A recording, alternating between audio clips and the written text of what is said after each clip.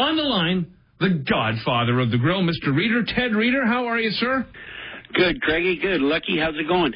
Not too bad. A little chilly.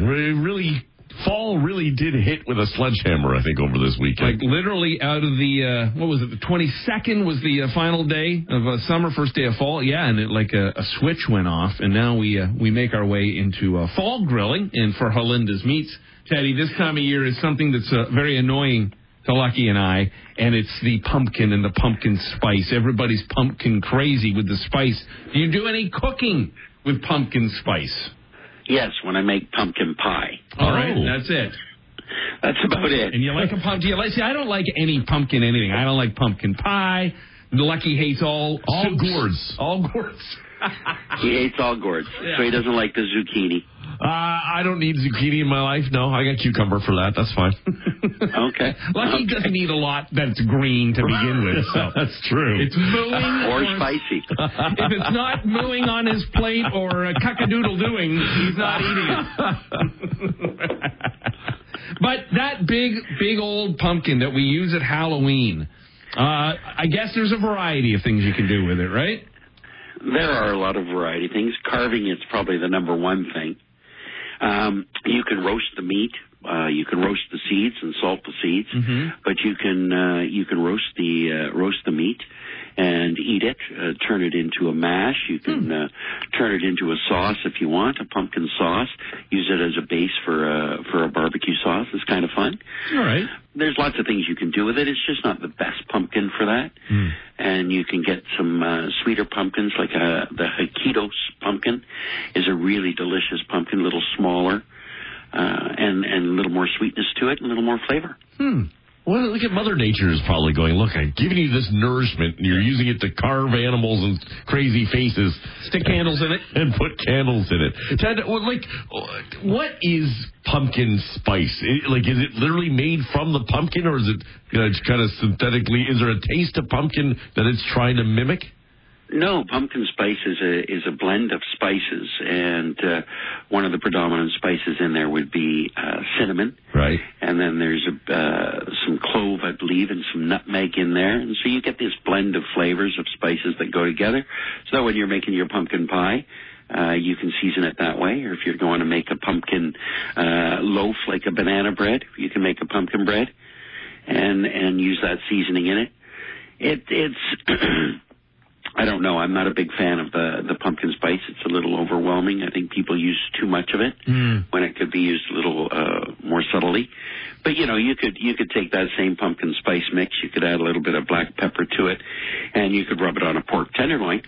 Okay. And throw that into your Traeger there, Lucky, and smoke that pork tenderloin up to a nice internal temperature of about 135 to 140 degrees.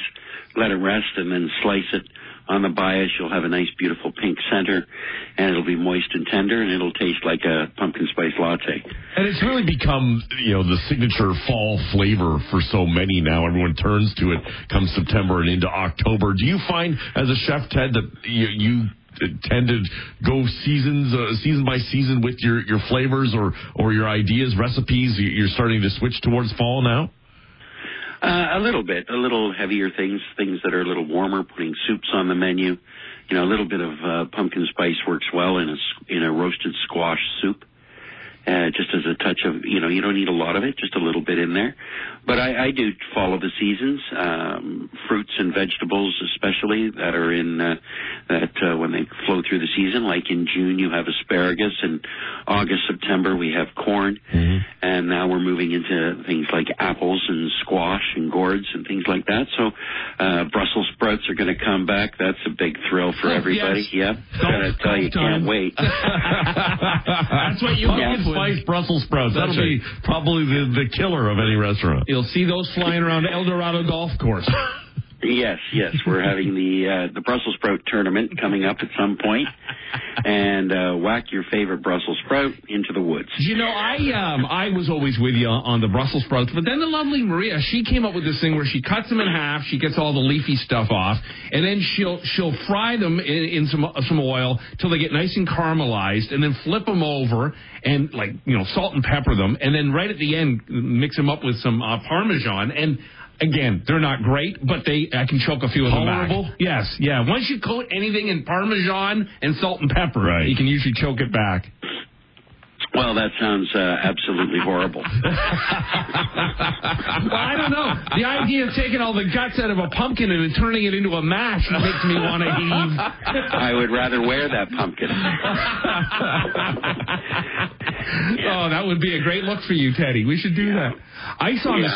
One last thing on pumpkins. You know, every year when you're carving them for Halloween, I saw a really neat trick, and I kind of want to try it. Some woman took this pumpkin and she put like candies, like Hershey Kisses and stuff, all inside of it, and then she just left it outside and let like the squirrels and the wildlife get at it. They were gnawing the hell out of it, and it was the most evil looking pumpkin you'd ever seen, because instead of just doing the triangle eyes or whatever. No. I usually just go to the butcher, get a bunch of chicken feet, and leave that in a bucket out front. And surprising, no children come around. Right. It's amazing how they don't come around. That's right. All right, Teddy, if people want to talk fall grilling or pumpkins or pumpkin spice, how do they get a hold of you, Pally? You're going to find me at Ted Grills in the social media world.